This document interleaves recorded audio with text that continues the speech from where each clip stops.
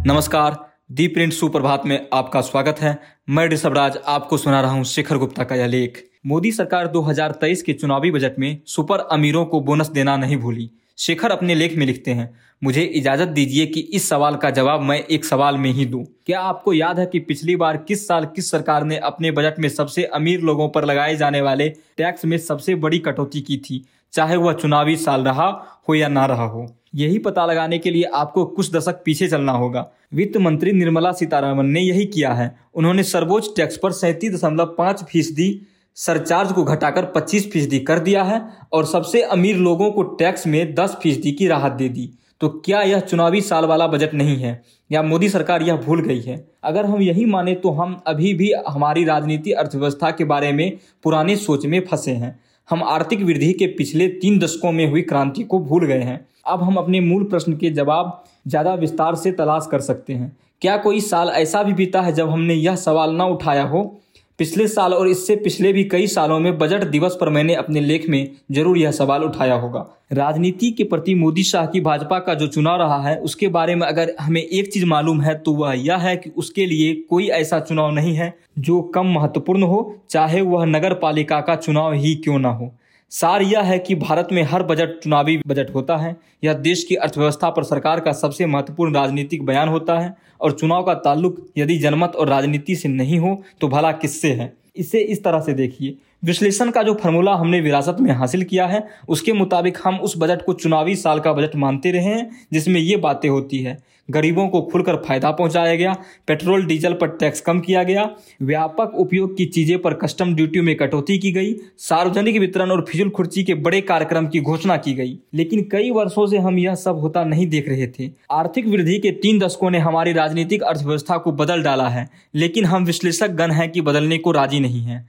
विभिन्न आर्थिक तबकों के भारतीय परिवारों की जरूरत और अपेक्षाओं में भी भारी बदलाव आ गया है।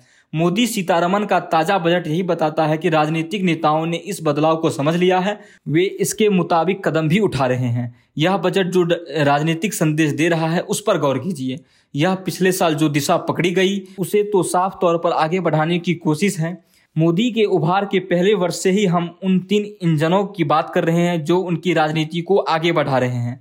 पहला इंजन है ठोस हिंदुत्ववादी, हिंदीवादी राष्ट्रवाद।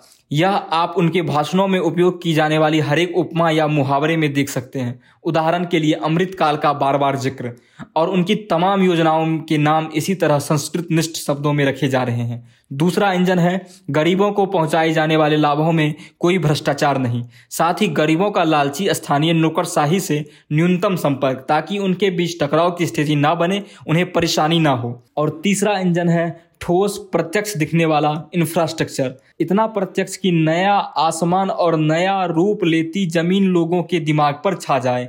तब प्रधानमंत्री वायुसेना के विमान से नए एक्सप्रेसवे पर उतर सकते हैं और चुनाव से पहले कई उद्घाटन कर सकते हैं। राजमार्गों के लिए आवंटन में लगातार वृद्धि की जाती रही है। ताजा बजट में इसमें 36% की वृद्धि हुई है। रेलवे को भी करीब 1 ट्रिलियन रुपये की भारी वृद्धि मिली है और उसका बजट 1.4 ट्रिलियन रुपये से बढ़ाकर 2.4 ट्रिलियन रुपये का हो गया है। राजमार्गों का चुनावी लाभ भी उठाया गया है।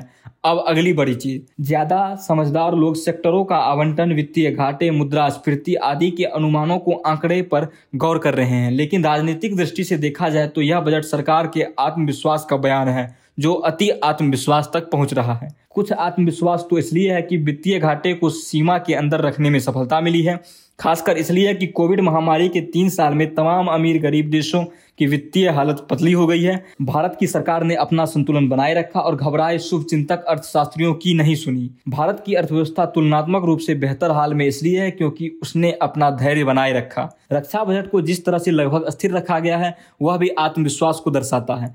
एक रैंक समान पेंशन के कारण बढ़ोतरी और बकाया भुगतान के कारण पेंशन का बिल बेशक बढ़ा है, लेकिन पूंजीगत खर्च में केवल 12,000 करोड़ यानी 8% की ही वृद्धि हुई है, जो कि जीडीपी में 10.5% की मामूली वृद्धि से कम ही है। मोदी सरकार को भरोसा है कि आगे कोई लड़ाई नहीं होगी। वह अग्निपथ योजना लागू होने का इंतजार कर सकती है जब अगले साल से सेना में फौजियों की संख्या और वेतन का बिल घटेगा। भारतीय राजनीतिक अर्थव्यवस्था का ठेठ आग्रह यह होता है कि गरीबों को खुश करने के लिए अमीरों पर दबाव डालो। 2 साल पहले मोदी सरकार ने कॉर्पोरेट टैक्स में कटौती की थी, तब उसकी व्यापक निंदा की गई थी कि यह अंबानी अडानी की सरकार है। अब उसने सबसे अमीर व्यक्तियों के मामले में कुछ ऐसा ही किया है। बेशक छोटे पैमाने पर 2 बातें उभरती है। पहली और पक्की बात, सरकार को लगता है कि 2024 के दौर में वह इतनी आगे है कि ऐसे जोखिम उठा सकती है। दूसरी बात भी कुछ आशावादिता में लिपटी है। निजी टैक्स की दरों में कमी का असर यह होगा कि कुल टैक्स उगाही बढ़ेगी।